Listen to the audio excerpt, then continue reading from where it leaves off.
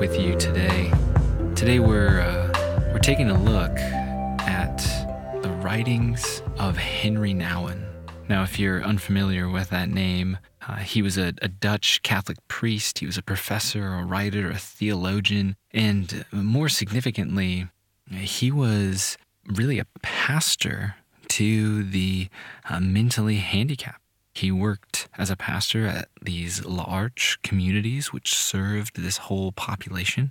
And in the midst of that, he wrote a little book called In the Name of Jesus. It's reflections on Christian leadership. And I was looking back at this book this past week of what does it mean to care for the vulnerable in our community. And in this book, he's reflecting that, when he shows up there with all of his credentials, they really mean nothing.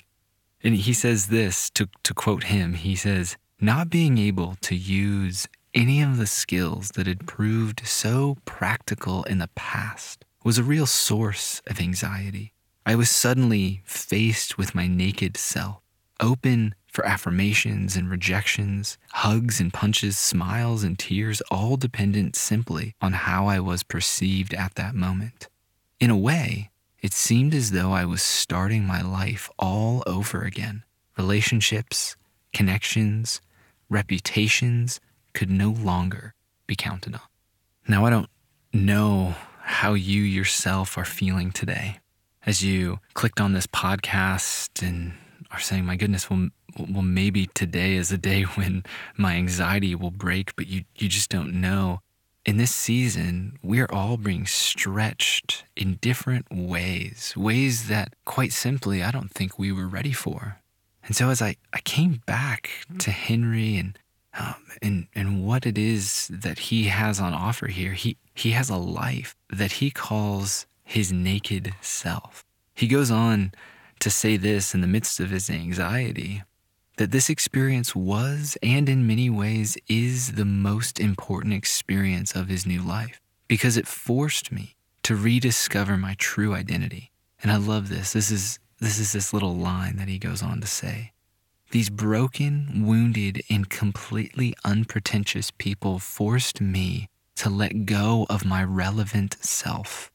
The self that can do things, show things, prove things, build things, and forced me to reclaim that unadorned self in which I am completely vulnerable, open to receive and give love, regardless of any accomplishments." As many of us are sequestered in our homes, this feeling has begun to rise up. But where is the space where I can show my worth? Where can I show how I do things and prove myself, or build things and show how tactful I am in interpersonal relationships? It's like the landscape is shifting beneath our feet and we're wondering who we are and where we're going and what's all to be made of this. And in a moment, Nouwen's experience in the large community of trying to love these people who really couldn't give a rip about his credentials, he's exposed. I think that this whole COVID-19, this global pandemic, is leaving us exposed, but I don't think in a bad way. I think it's a beautiful way for us to say that we are exposed to God's love in a fresh way. Listen to this line again. He says, "It forced me to reclaim that unadorned self in which I am completely vulnerable, open to receive and give love, regardless of any accomplishments." This is why Jesus came. The apostle of love will go on to say that God so loved the world that he sent his only son. He so loved. That little line is the place that I want to invite you today to draw comfort from.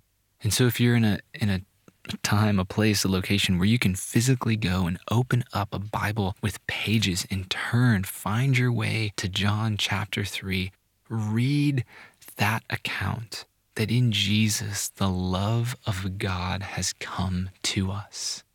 And as you sit with this Jesus, who is God's love to you and for you, may you no longer feel shame that says you are wrong for what you've done. May you no longer feel guilt that says what you've done is wrong. May you no longer feel the angst of isolation because Jesus has come to you to cover you in love. He doesn't need your accomplishments. He doesn't need your skills. He doesn't need your prowess. Rather, he just wants you. And so could today be a day that you mark out as a day to be with Jesus, to be embraced by the love of the Father on display in the Son. And so may you go today covered by the love of Jesus. May his love shine through you and bring you to a place of peace in these present times.